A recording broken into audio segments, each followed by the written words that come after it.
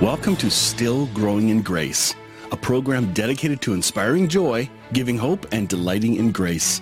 I'm Mike Zenker, and I'll be sharing with you a message of hope that will expand your understanding of God's love and amazing grace.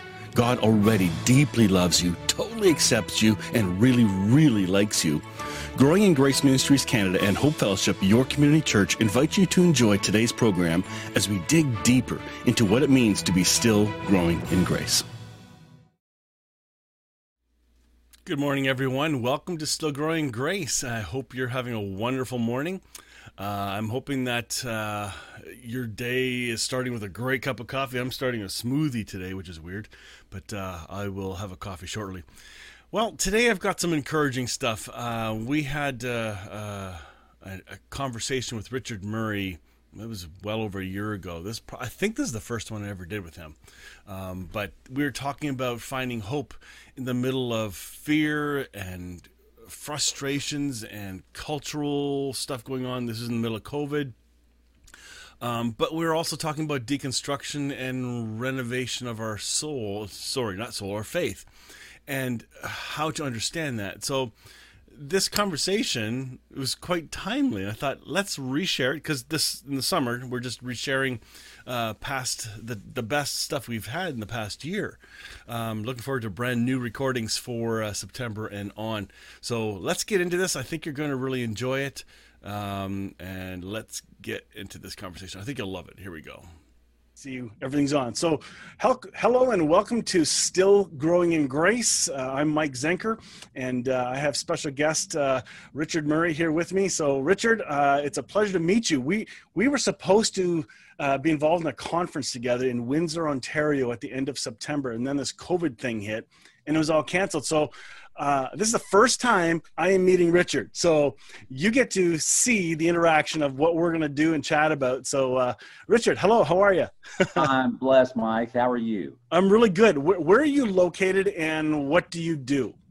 Okay, I am located in Dalton, Georgia, which is northwest Georgia. We're about 20 minutes south of Chattanooga, Tennessee, but we're over the Georgia line. So we're really, we hang out in Chattanooga all the time, but we're technically in Georgia.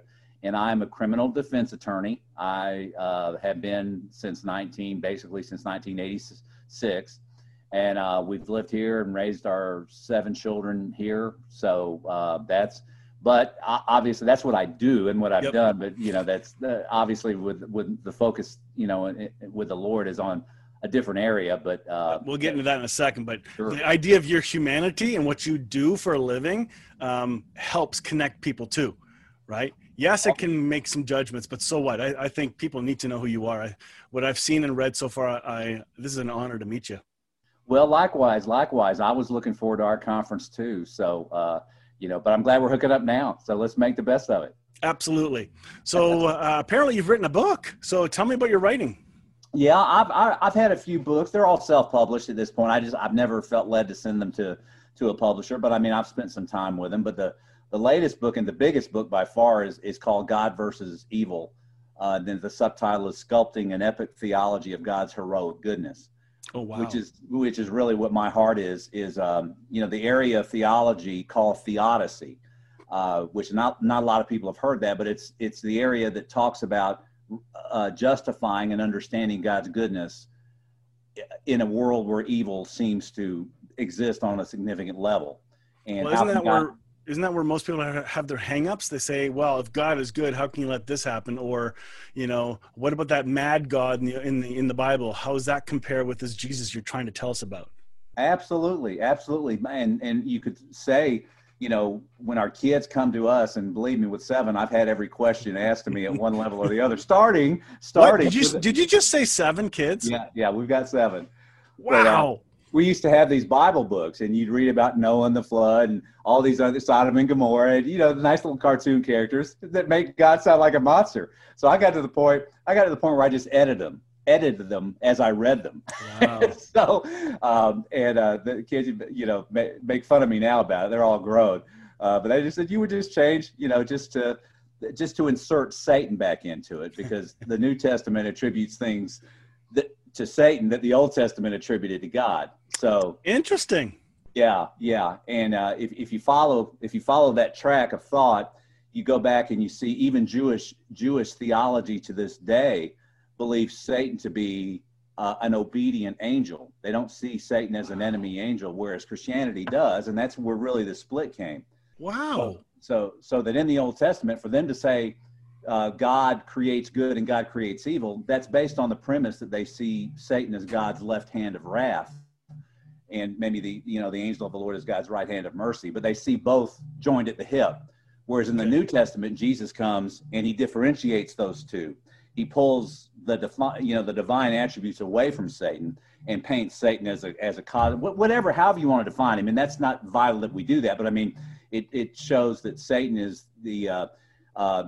when Jesus said, I saw Satan fall from heaven, one aspect of that is that he came to pull the attributes that we've been projecting onto the Father that are in heaven. He came to bring those down. To reveal that Satan has fallen, that those attributes are not in the divine Abba. They're not in the divine nature. And that God is only good. And that's the good news. That God is only good. He's only love. He's only light. And he's only lightness. Those qualities. So some religious circles will disagree or tack on, yes, but he's also wrath, anger, justice, and all those terms which muddy the water. Sure. And I think, this is kind of a, it's a nuanced point, but the whole thing with duality is, Judaism would say that Christianity is dualistic because we believe in a Satan and a God in opposition to each other. But if you look up the definition of duality, it's only duality if, in the purest sense, if it says that there'll never be a winner, so that Satan and God will forever fight. Well, Christianity doesn't teach that. Satan is a defeated foe now. Well, wait a minute. I saw a picture of Jesus and Satan doing arm wrestling. Okay, and it looked like a pretty even battle to me. Yeah. I wonder what was going on when that went on.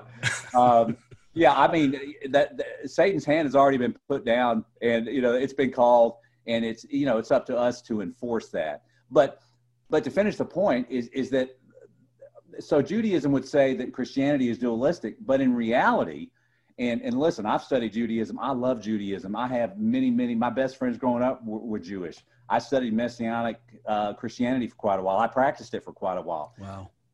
Martin Buber and what he wrote about I and thou, and he was, Hasidic Jew. I mean, they've totally blessed me. But the one area that I disagree with them is that this area of duality, because what they've done is they've moved the duality from the outside to the inside, so that they see God as eternally dualistic, that he is the creator of God and evil, of good and evil, and he will always be that, and he changes not. So they've moved the duality, and so I just think it's a blind spot that they don't see that really they're the ones being eternally dualistic, because they find both of those things to be in the divine nature.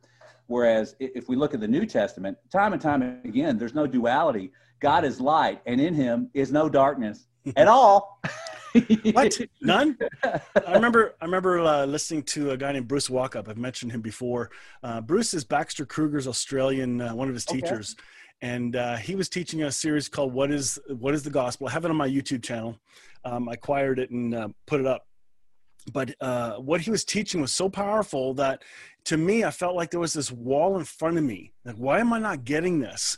And then as he was teaching about the idea of duality and where it came in, I realized there was no wall in front of me. I was in the wall. I was in the Western wall of thinking of cubby holes, and I had no perception that there was something in front of me. It was just my world that I didn't know I was immersed into. So that was my culture. This is my upbringing. I just didn't know any better.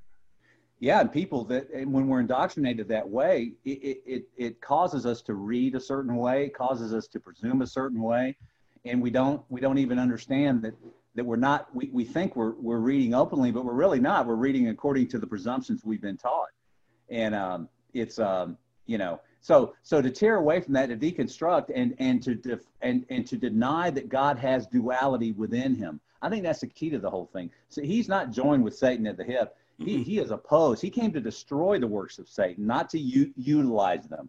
Okay, he came to destroy them. And I'm not. I know a lot of people may not think Satan is an angel, and that's not really important for this concept, because Satan does represent evil in the Bible, however we might define that. And that, I have a question for you on that after you're done. Sure. Sure. No, but just the idea that that the New Testament is so clear that God has no connection. In James 1, he says God has no connection to evil. Let no man say when he's tempted, I'm tempted of God, because God doesn't tempt anyone with evil, nor can he be tempted with evil. So time and time again, there's these non-dualistic statements. And whereas the Old Testament says, I, the Lord, form, evil and good, create light and darkness. I shall there be evil in this city, and the Lord has not done it. Yes, there's evil. That's what the New Testament says. So it bends over backward to correct.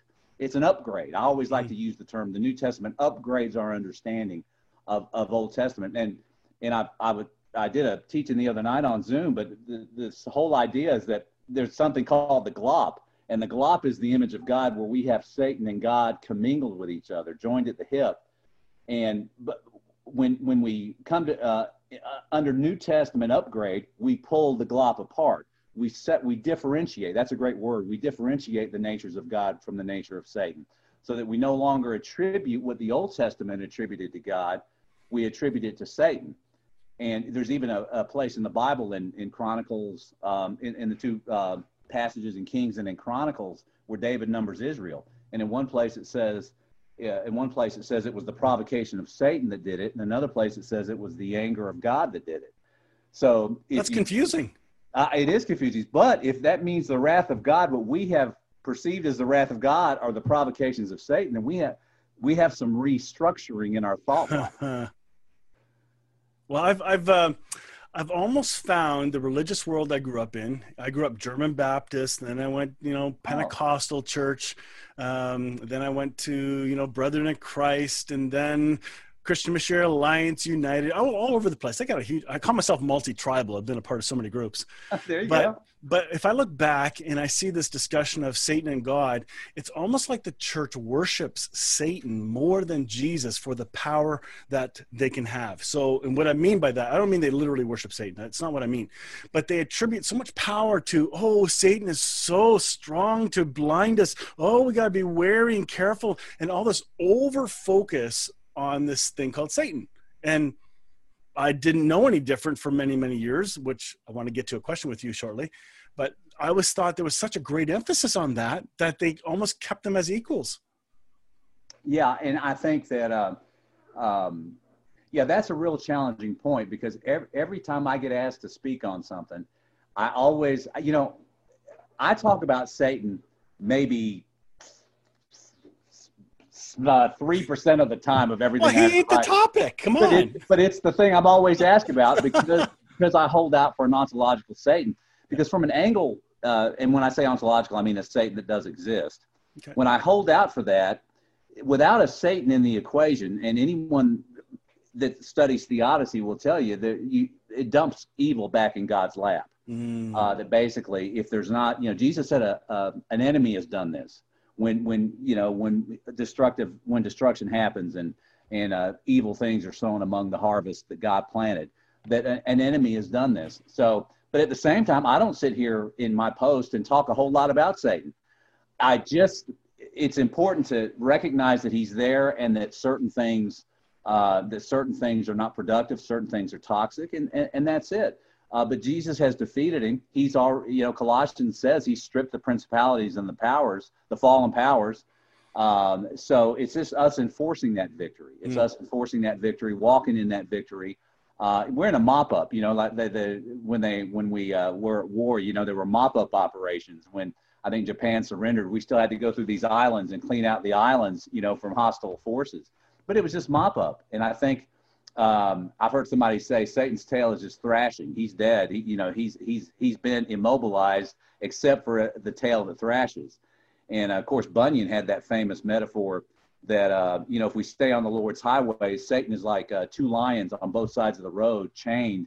As long as we stay on the Lord's highway, he can't touch us. And I think that's a good, healthy way to do it. So the key, as with most things, I suppose, is that we have a balance to where we don't obsess, because you're exactly right. To obsess about Satan, to obsess on his plans, to obsess on his schemes, it ends up being another scheme itself, that causes us to divert from being led by the Spirit and walking in the Spirit. But on the other hand, Paul warns us. He says we're not ignorant of his schemes, and that includes that scheme. True. Yep. Yeah. So, but anyhow, that's it's a fine walk, but I think that and coming from the charismatic movement, I think you said you were came through the Pentecostal, or did you say charismatic? It was a Pentecostal church. Yeah. Yeah. Well, but that's just a tribe name. It's a T-shirt. Sure. Yeah. Yeah. I got Jesus tattooed on the bottom. So. Well, I come from the Word of Faith. I went through the valley of the Word of Faith for a while, and I wouldn't trade anything. I learned a lot of good things there. But now, with with wisdom and age and a little more patience with things, you take the caricature elements out of it, and you just create a rabbit trail. I've got this thing called ADHD. Hey, look, a squirrel. So this idea of you grew and had value in the Word of Faith movement. I value my background now, but there was a time, and I'm assuming you have too. But how would you address not knocking all of that so quickly? Because I know when we begin the journey of rediscovering a better faith or a deeper faith, or deconstruction is another word, we tend to spit at those that say the things we don't believe anymore, and it's almost venomous, and it's become really unhealthy in deconstructionist circles. Have you dealt with that at all, or addressed that? Absolutely. There's a passage in Ecclesiastes. I haven't quoted it in quite a while, but it says basically, make sure with your left hand you hold on to what you grabbed before and reach forward to the new thing with your right hand, and you bring both of them to God. And I think that's the challenge in something like this. We have this recency bias, as what I've heard it called, which is what's the new toy? What's the new revelation? What's the new image here? And I let go of everything else. And I think that's not, that's not what works for me. And I don't think it's what the Lord, He's blessed us at every level according to our ability to hear Him at that level. I mean, He blessed the people in the Old Testament at the level that they were able to hear Him, even though they misrepresented His character to various degrees. Yep. Moses, that's the sin that kept Moses out of the promised land. God told him to speak to the rock and call forth water for the people so that the people would know God loved them. But Moses struck the rock in anger and said, "We're disgusted with you. How long must God and I continue to put up with you people?" So he misrepresented it. And he sent the message forward. That's what God's like. Yes. And God says that's what, when He said you couldn't go into the promised land. I think that's an allegory. Yep. But, you couldn't go into the promised land because you failed to sanctify my name. Mm-hmm. All right. And so that tells me that if we want to enter the promised land, we need to do our, I was going to say dead level, but I hate the word dead. We need to do our live level best to sanctify His name as a God of light, a God of love, and a God of lightness. Those are the 3 L's I always like to share. Love, light, but lightness. Because Jesus said in the weight sense, Jesus said my yoke is light. Mm-hmm. And people are so burdened down and heavy. Heaviness is such an enemy. And that's, in these days, you and I were talking earlier, but in these days, heaviness is a real enemy right now. And it is. It's confusing. Yeah. Like I've got friends who are on the journey of deconstruction, rediscovering. Like for me, my deconstruction began with identity in Christ, and with the starting point of identity for me began with a book by Bob George, Classic Christianity, and it began to talk about my absolute forgiveness. Then I read Grace Walk, and then I read you name it. I went on and on, Bill Gillham's books, and I just went crazy on discovering things. But in that journey, I did not know I was forgiven. And then I was led to other things, and I just kept growing and growing and growing. But that didn't stop. It kept going. And even today, I'm growing and growing. But now we have this people on the journey of deconstruction, and COVID has hit. So there's a whole flood of people in the last year or two that have been unlearning. Now we're getting the toxic politics and the toxic information of COVID, what do you call that? The antidote or whatever they call that thing. But all this medical advice all coming at us. And so if you're already tired from thinking through your faith, now you must be exhausted. So how do we approach all this? What would you say to someone that's just tired and exhausted from all this? Yeah, I would just say that in every storm, there's an opportunity to focus, an opportunity to hunker down, an opportunity to stop. And I was telling you earlier that one thing when we were homebound here is that I ended up really getting to have just unbelievably good moments with my children, who are adults now, but we have several of them still living here. And but just to be able to connect with them on an adult level has been valuable. So it has been one of the best things that have ever happened. I'm a better father for being homebound for that reason. And and then I know you and I were talking about in the middle of this thing, I just got an unction from the Lord. And I just kind of protected it because those things will get blown out if you don't keep it protected. Was to lose some weight and get back in shape, and I was able to do that. So those are positive things. Yeah, we all noticed. Well, thank you. But I mean, it's there's not. I guess what I'm trying to say is there's an opportunity. There's an opportunity to reconnect with your spouse, opportunity to reconnect with your family, opportunity to reconnect with your health.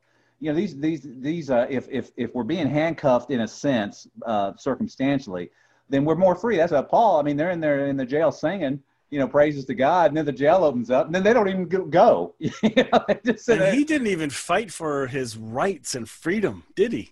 Oh, I know. It's like the more you try to chain me, the more free I become. And listen, that's a big biscuit to swallow, but I know it's true, especially the more that we're devotionally focused on the Spirit. That's certainly been. But when I perceive I'm handcuffed, I am handcuffed, but if you look for the opportunities and look for the lightness, and I always remember one of my best friends told me, it was his mantra basically, but he always said, God's a God of encouragement, not discouragement. Mm-hmm. And I think, that's really always stuck with me. And you got to filter the comments and filter the messages coming your way. You got to stop it at the door and ask, what is this? Is this discouraging? That cannot be the fruit of God. Yes. And it works fear and angst and just insecurity and in you. And it's, I was thinking earlier today, what I know about politics could fill a thimble. And then I had a second thought. No, it really couldn't even fill a thimble. What I know, it couldn't fill a thimble. So I don't.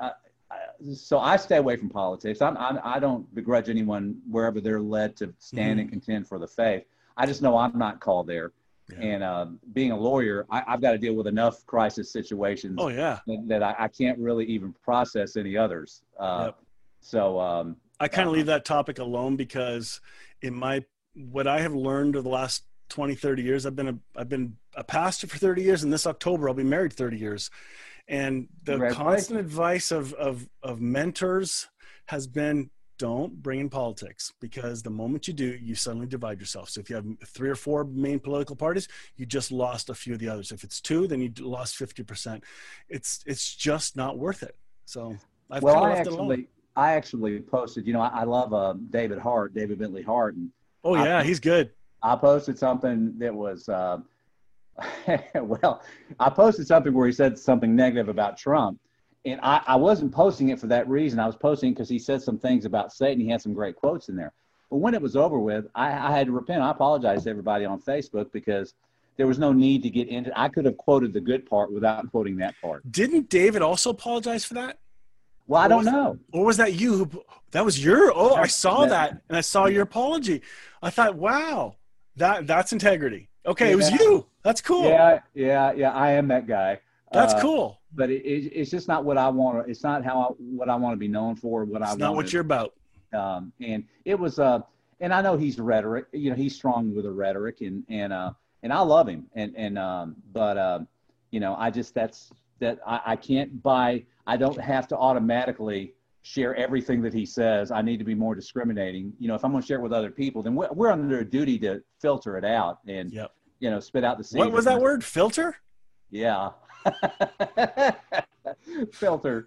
Yeah. What a better world it would be if we all filtered. I know. And because, and even getting back to the Old Testament, a lot of it was unfiltered. It was all inspired. And it all speaks of Christ in some mystical way, because he said that on the road to Emmaus. It all speaks of me, but it doesn't speak of him in an apparent sense. You got to have the Holy Spirit and go in there and see the way Paul reinterpreted Old Testament. Yeah, you don't read the Old Testament to understand the New. It's the other way around. Yes.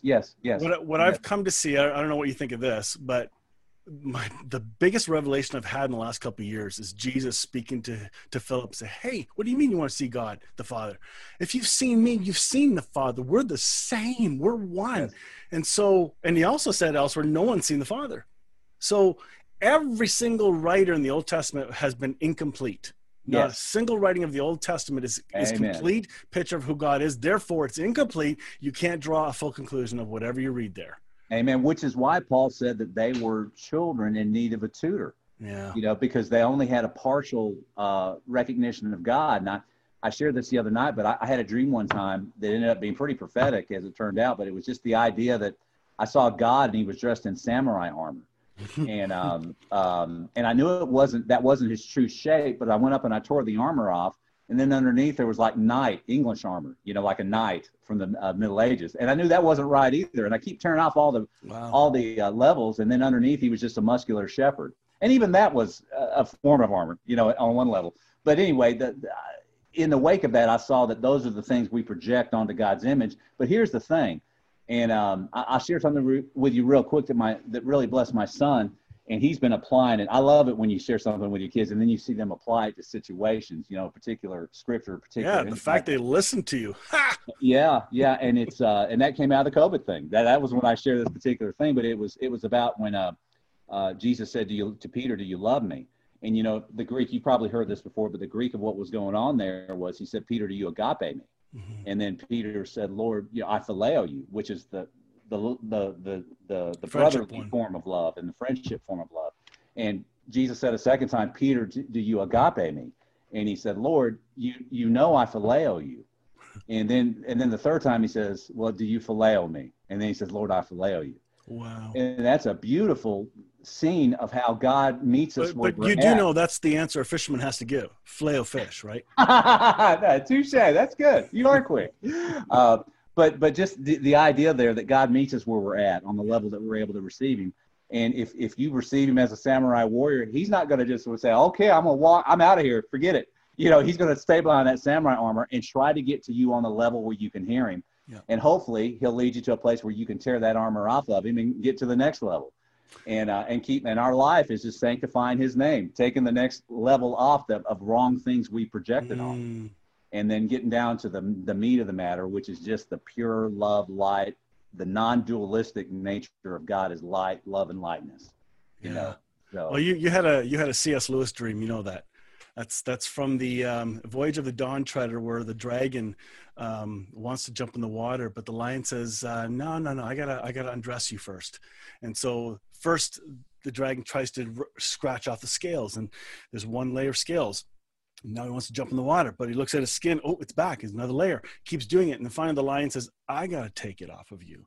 And the nails or the claws go in and rip that skin, that gross, disgusting exterior off of this dragon. And suddenly there's a boy, and he's red from all the raw hurt. And the lion grabs him and throws him in the water, and it stings for a minute, but the coolness of it. Oh, I love that. That's an image of the journey of counseling for me. That's my story of how I've come through my journey of sexual abuse counseling. And it took a long time, many layers. Just when I thought I was healed, there's another layer. What the heck? So there's more. And for each one of us too, like you've had your journey of discovering a better, deeper picture of God that pales to what you used to believe. And it's like more and better. Right? So people need to realize there's hope, and that you shouldn't hurry up your journey.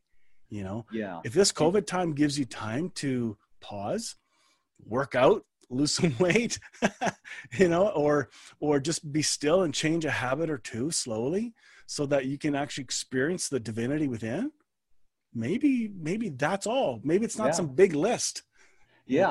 I couldn't agree more. I think we good habits, you don't hear the Lord because you have good habits, but you can hear the Lord in good habits. And those are good meeting places. Good habits. I've seen all sorts of things where the Lord's let me find my hunger again. Obviously, if you lose 40 pounds, you're going to find your hunger. but hunger's a good thing, and spiritual hunger is a good thing. Mm-hmm. And, to stoke our hunger and to appreciate it, to feel it at the core of your belly. And, Jesus said, out of your belly flows living water. And yeah, my water's building up. Sorry. But it's living water. Hey, let me throw a question your way. Sure. I still didn't get to the Satan question, because I want to get you to address okay, I'll ask you the Satan question, then we'll get to the what you've been excited about and what you're learning recently. What has been the most exciting, fun revelation that's got you so fired up? But before that, okay. There are people that are hearing about Satan not being real. It's just a figment of our imagination. Then others are saying, well, it's a little different. We're seeing the scriptures a little different. All these different views and perspectives, from zero Satan to he's full on, he's got swords and he's going. How would you encourage those who are hearing too many voices and frustrated by this? Because I don't address the topic much, because I still have too much learning to do. I'm reading the scriptures, and this is what I'm seeing. It may not be exactly what I'm seeing. I'm open to learning more, but how would you address somebody that's really having a hard time with multiple voices? Well, I think, Brad Jersak and I've had some good talks, correspondences about Satan. He doesn't believe that Satan has ontology, in the sense of being a particularized being, an actual being. However, he believes that there is, don't want to speak to him, I'm just giving you my understanding of what he believes, because we've had some great talks about it. But he does believe there's a force out there, that Satan is a force out there that's become uncoupled from the divine will, and that it's something that is empowered, something in us corporately that has become uncoupled and is producing circumstantial evil, producing these things that we would have attributed to a dark angel. So I think that to bring comfort, I happen to believe there's angelic, it's an angelic personality, because that seems to be what the scriptures say. But at the same time, I don't think that you have to believe that to have a healthy view of it. Yeah. You can believe that, it can be a dark angel. I use this thing. It can be a dark angel or a dark angle of human existence, or dark angle of the human psyche, individually and corporately. And this thing, whatever it is, and even Walter Wink, who did not, he was, believed the same thing, that there wasn't an ontological Satan, but even he said there does seem to be something out there that's more virulent, that's more evil than just the shadow, the human shadow. So, there's some things in the metaphysical realm, Mike, that I think we need mystical? To get to. Yes, that we have to be satisfied with rough answers. What turns me off is when I hear someone tell me about all the courts of heaven and all the particular types of angels and all this. And they have diagrams for them. I know. And I have to say, that's going too far out on a branch, and you can just see you go farther out in the branch, and then the thing breaks. But, it's okay to have rough answers. The very nature of metaphysics means we aren't going to have that precise knowledge. All right. And that's the realm where metaphors, allegories, we can only in Jesus, the kingdom of God, it's like this. We can only, so when we have to use imagery like that, we have to satisfy ourselves. Sometimes a rough answer is a good answer. And the wisdom comes from not trying to make a rough answer smooth when we're incapable of smoothing it out. I had a previous mentor tell me that you might have heard this quote, that God told him in a dream that I am not a mystery to be solved, I'm not a puzzle to be solved, but a mystery to be explored. Yes. And that's kind of what I've taken on for my pursuit of these categories of theology, that I'm okay with some mystery. I'm okay with being teachable, and I'm okay with being wrong for now, because I've changed, I've grown. And if I've changed this much, here's an example, end times, holy smokes. If I've had to change that much in that concept, let alone identity, how much more good news is coming? So to teach and have an open hand of God put in, take out whatever you gotta, is a good place to be in my mind. Well, yeah, and I'll tell you one other thing about the Satan thing. As I've studied the church fathers, Isaac and some of the other church fathers had a view of Satan that it was all about false identity. In other words, they would say that if Lucifer, let's accept for a moment that Lucifer, which would be a nickname, an appellation, it wouldn't be the formal name, but of Satan, what he was before, that he was created good. but that Satan comes and there is a mask, a false identity, which then, and this dark, he's turned into the dark angel. But see, the false identity is he loses being. He becomes privation of being, which is what evil. Some people believe that evil is. It's just you're not ontological at all, because you become a plasticized thing that's not real, that's not alive. You're like your husk. I don't know if you saw The Matrix, but I love that. Oh my goodness! The Matrix movie, everyone has been homogenized into Agent Smith. Everyone on the world, but at the end, when instead of fighting him, when Neo lets him absorb him, the light goes into Agent Smith, and he no longer can contain the light. And you see everyone, all the Smith masks blow apart, and everyone. That's the first image in movie form I've ever seen of Jesus becoming sin. Yes. It is perfect. And I know people bash the third movie, but really it's brilliant. It's brilliant. It's a Christ as victor, type of thing, where Jesus goes down and Satan thinks he's won, whatever this thing is. And just to bring it home, I mean, to people, we can see it work in our own lives that, there are certain me's when I'm operating with a mask on. I know this thing that I'm acting out of now isn't alive. This isn't Richard. This isn't the real me, and it's some plasticized mockery. It's not the real me. And then when the Lord comes and softens it, then that husk just kind of cracks off, and then you're able to repent, renew your mind, and get through the thing.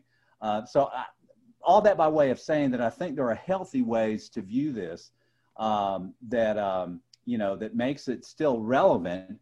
But our focus is never. Should be never on proving the ontology of Satan. It's on sticking on the ontology of Jesus. Yeah, there's more good news the other way. Yeah, and as we deal with it, and I believe the Lord wants us to deal with these masks, whether we want to call them angelic mask or just human masks that have become uncoupled from the divine will. I mean, when I look at what Brad and I say, we're basically saying the same thing. It's just, he says it's non-ontological. I say, I believe it's an angel doing it, but we believe whatever the Satan is, it has power. It operates where our neglect operates, where we neglect our so great a salvation. That gives access. Paul said, don't give access to the devil. There are things that we do corporately that allow evil to flourish. Yeah. But at the same time, we can go in there and we can drive the evil out with the light of God. But that comes from devotional light, that comes from being devotional with the Lord. That doesn't come from addressing, of just being Satan focused. So, I mean, it's a sensitive thing. I think every human, every part of creation, every molecule has the light of Christ shining through everything. I did a number of messages on the idea of light, and even Jesus said, hey, if the light that is in you, if that light that is in you, if that light is darkness to you, oh my goodness, how great is that darkness? Yes. And so to see and look at others, especially in this COVID time when we see a lot of fighting going on, if we see each other, that there's a light of Christ in that person, they are one with Christ, and that makes you one with them.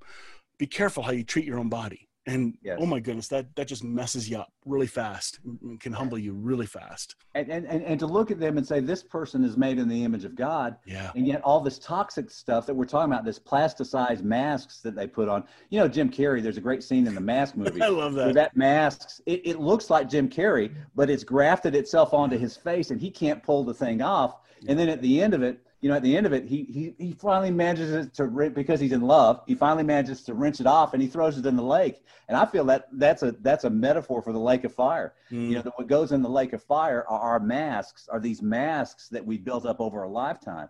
And, through repentance and renewal of the mind, we cast, and that's what burns in the lake of fire. These stuff that isn't the real us anyway. Exactly. And that's the way an all-powerful Father would do it. He wouldn't he would throw us in the fire. He would throw what impoverishes us into the fire.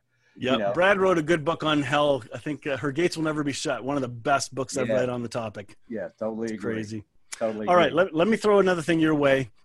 What has been the most recent and exciting good news things you've been discovering or exploring that you'd like to share or can share, or what? Even if you haven't arrived at it yet, but inspire us with your journey. I'd be interested in hearing. I don't know you very well, so this is to me, this is exciting. I think that for me in my own walk, it would be that God has brought me peace about what I'm doing, and I've struggled over the years with, because I don't send my books out to publishers. I don't really promote stuff. I really don't join with stuff that promotes it, and I've never felt good doing it. I've never felt good not doing it. But I would say over the last 6 months, the Lord's given me peace, just that He's got me right where He wants me. And if it's me just doing essays, putting them on Facebook, blessing a few people, then I shouldn't even think about that. I'm just to keep creating what the Lord's put in me to express and to try to hone it and perfect it. And I don't know what's going to happen with it. I don't know what's going to happen tomorrow. And I think I've just had some anxiousness that has gone from me in that. And I'm content. I'm perfectly content with what's going on and with what's going. And it's almost to the day where that contentment came is like when I was able to lose the weight and able to do other things. Yeah, I just feel some alignment. That would be, okay. And it's there's such a flurry of activity and ideas of good things to think about the Lord and good things to receive from the Lord, that the minute you start trying to micromanage it and plan it, it'll wear you out. And you'll be worried about what I don't have instead of what you do have. And then that's just a cul-de-sac, and it just, it's a form of neglect. And, the Hebrews says, how shall we escape the evils of this world if we neglect our so great a salvation? Which tells me that our only responsibility is just to pay attention to our salvation, to pay attention to its implications, to pay attention to its quality work that it wants us to walk in and be a part of, to its, to the intimacies, to the glowings of the Lord, to the showings of the Lord, to all those things that's our only responsibility. Mm-hmm. And if something happens and an opportunity comes, I'm not looking for opportunities anymore. I'm just seeking to hear the Lord and writing what's in me to write. And Facebook for me is a great avenue to do that. And I've been doing it for years and years. And, freely you receive and freely you give. And, and the Lord has protected my Facebook page, because I got attacked by Calvinists for years and years about this, that, and the other. But I don't generally get attacked on my own page anymore because they've all been driven away by whatever I share. But when I have a buddy, what really hurts is when I have a buddy who shares it and then he gets attacked by a whole bunch of Calvinists, which happened a couple of weeks ago. Then I feel like I'm supposed to go, help on a thing, and that's really the only trouble. But I'm really, my Facebook page is a place of peace for the most part, except when I make mistakes and share something I shouldn't share. But that's part of the journey too, though. It is. So you said a word, responsibility. I don't know if you've talked through that word before, but I have a hunch you're experiencing the better intent of it. Instead of responsibility being a duty, and Scripture does not use the word of responsibility anywhere. Instead, Paul Anderson Walsh, a buddy of mine in England, he calls it, we're now response-able. We're able to respond. And so we live in response. So I'm hearing you learning to live and listen and then respond instead of trying to figure it all out and trying to worry and think through everything, but learning to just focus of who is in front of you right now, where God is right now in front of you or in you.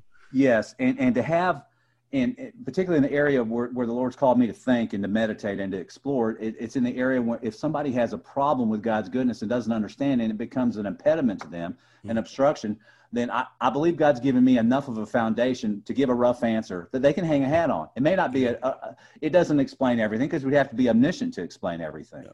All right, but there's enough of an answer there to bring comfort and to allow someone to still believe in a flawlessly good God. And to camp out on that and to not budge from it. He does want us to have enough answers to be confident of that one thing. Mm-hmm. And well, so if you're able to offer a spoke in a wheel, because that's really what it is. It's a spoke of a truth or revelation. Some wear out. Some spokes are made out of bamboo or brittle birch, and they'll break. But the more God puts those spokes in, it's him putting that revelation in, and that leads to more and more. Like, I look back at my journey and if I had to make a marker for each spot and who influenced my life, I often thank a lot of people when I go back and I find somebody I bumped into, say, hey, you spoke into my life, thank you, and that meant a lot at that time, which brought me to this other place, which brought me to this. Like, we're not done growing. Yeah. I used to do a little play on words with connect the dots, of going back in your past and seeing it as connecting the dots. But there's the Hebrew word for experiential knowledge is dot, D-A-A-T, dot. Oh. So if you connect the dots, those are times when we've experienced the Lord, which, like Peter, if we experience in phileo, then he'll give us as much phileo as we can handle. All right. And then if it comes a time when we're able to ascend up into agape, and which is holy ground, we'll take our shoes off and get in there, and he'll do it. But the amazing thing about the Lord is that no matter where you're at, no matter what level of maturity you're at, he is just as there. It's a question of what armor we projected on him, but he's there. He's there behind the armor, waiting to reveal himself to us. And not everything at once. Hey, who could say, look, I've got 25 layers of armor you put on me. Let's get, let's just start with today. Let's remove something today. He's going to put you in a David position where no armor works. And there you go, which I think is what the muscular shepherd was, I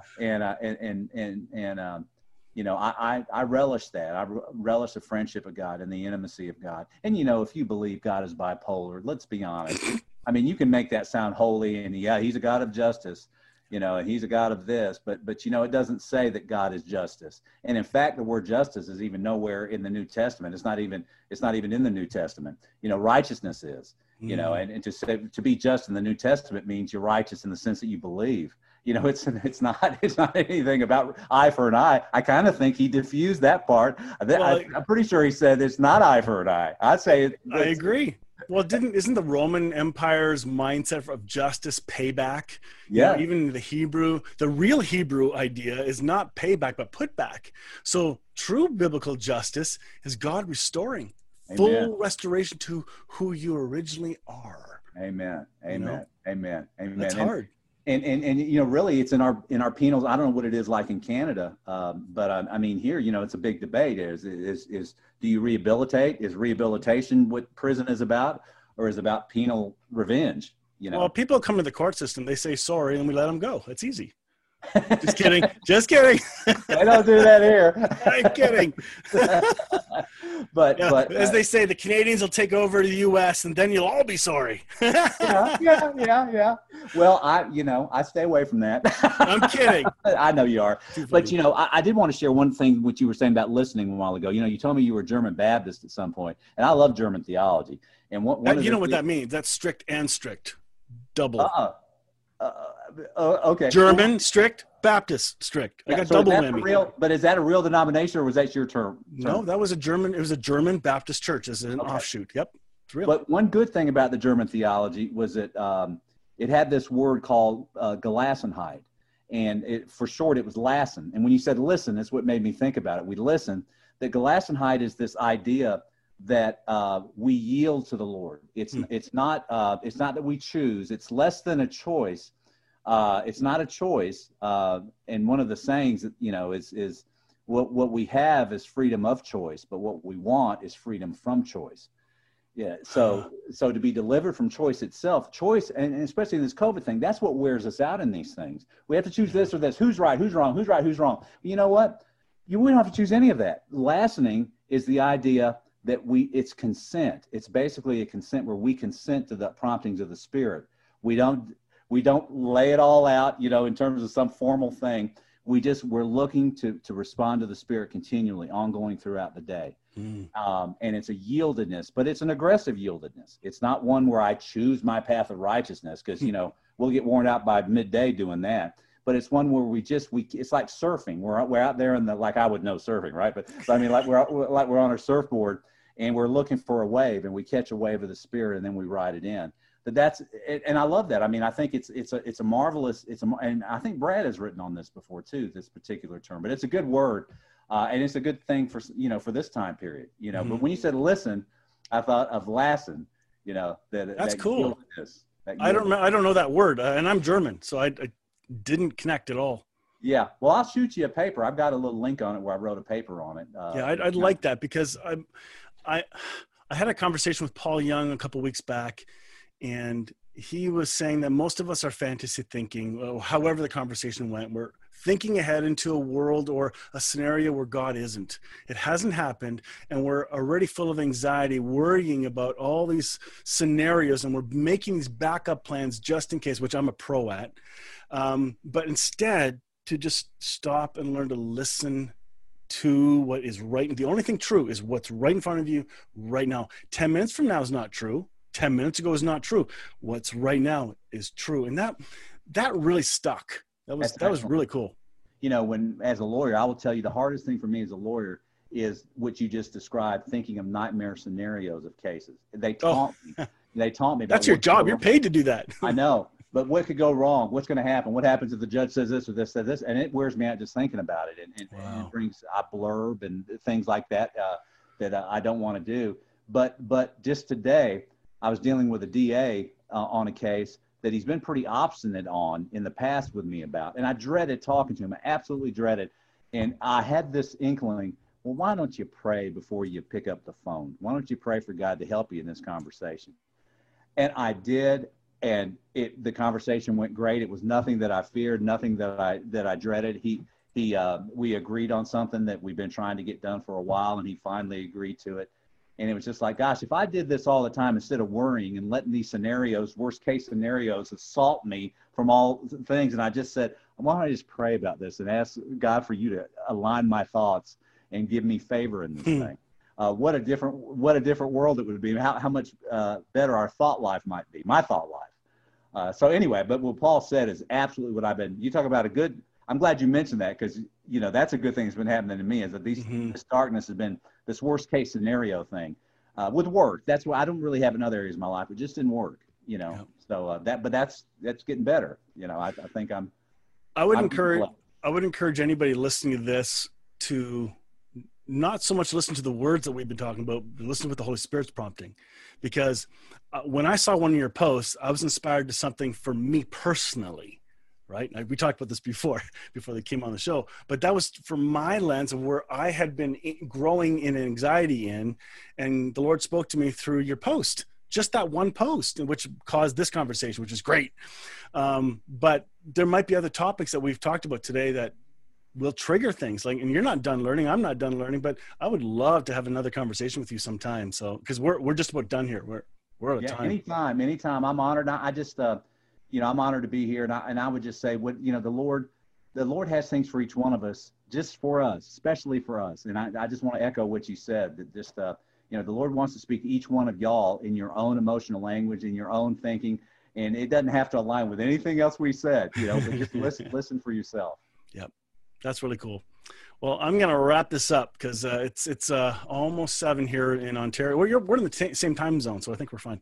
Right. But anyway, thank you for the time. Pleasure meeting you for the first time, and hopefully we can do this again. And hopefully we can pull off that conference in Windsor sometime when COVID's done. So let's make it happen. I'm all for it. All right. Well, thank you, Richard. You have a really great day. Thanks for taking time to speak with me. It's been a pleasure, and I hope we do it again. Thanks, Mike. Thanks for having me. Thank you very much. We'll catch you again. All right. Take care. Okay. Bye-bye. Oh my, that was fun. I forgot that how long ago? That was 2 years ago. Oh my goodness. What a thrill. And I've really come to love and respect Richard a lot. And he's on our program often. So anyway, I thank you for taking the time to watch today. Some of you, I saw Paula just commented earlier that she usually doesn't watch live, and a lot of you don't. You watch later, so because it's 8 a.m. But I know in the evenings there are a lot of other teachers doing their programming. It's like, this isn't about competition. This is about finding a slot that works, and this works for me. It's the best time that works for my schedule because my evenings can be busy. And when you have 20 different teachers in the evenings that are on, how do you pick? You can't watch them all. It's impossible. So you go with the ones that you're drawn towards at any given time, and it's pretty fun. Marianne, good morning or evening. I don't know what time it is by you in Australia, but hello to you too. Anyway, that's it, folks. I hope you have a great week, and we look forward to next week. We'll see you Wednesday morning on Still Growing in Grace. Join me next time on Still Growing in Grace for more good news. Enjoy previous episodes by downloading our podcast at growingingrace.ca. You can also visit hopefellowshipycc.com to find our service times and location. If this show has been an encouragement to you, please consider making a donation today at growingingrace.ca and help us keep spreading this good news. Thank you again for tuning in to Still Growing in Grace.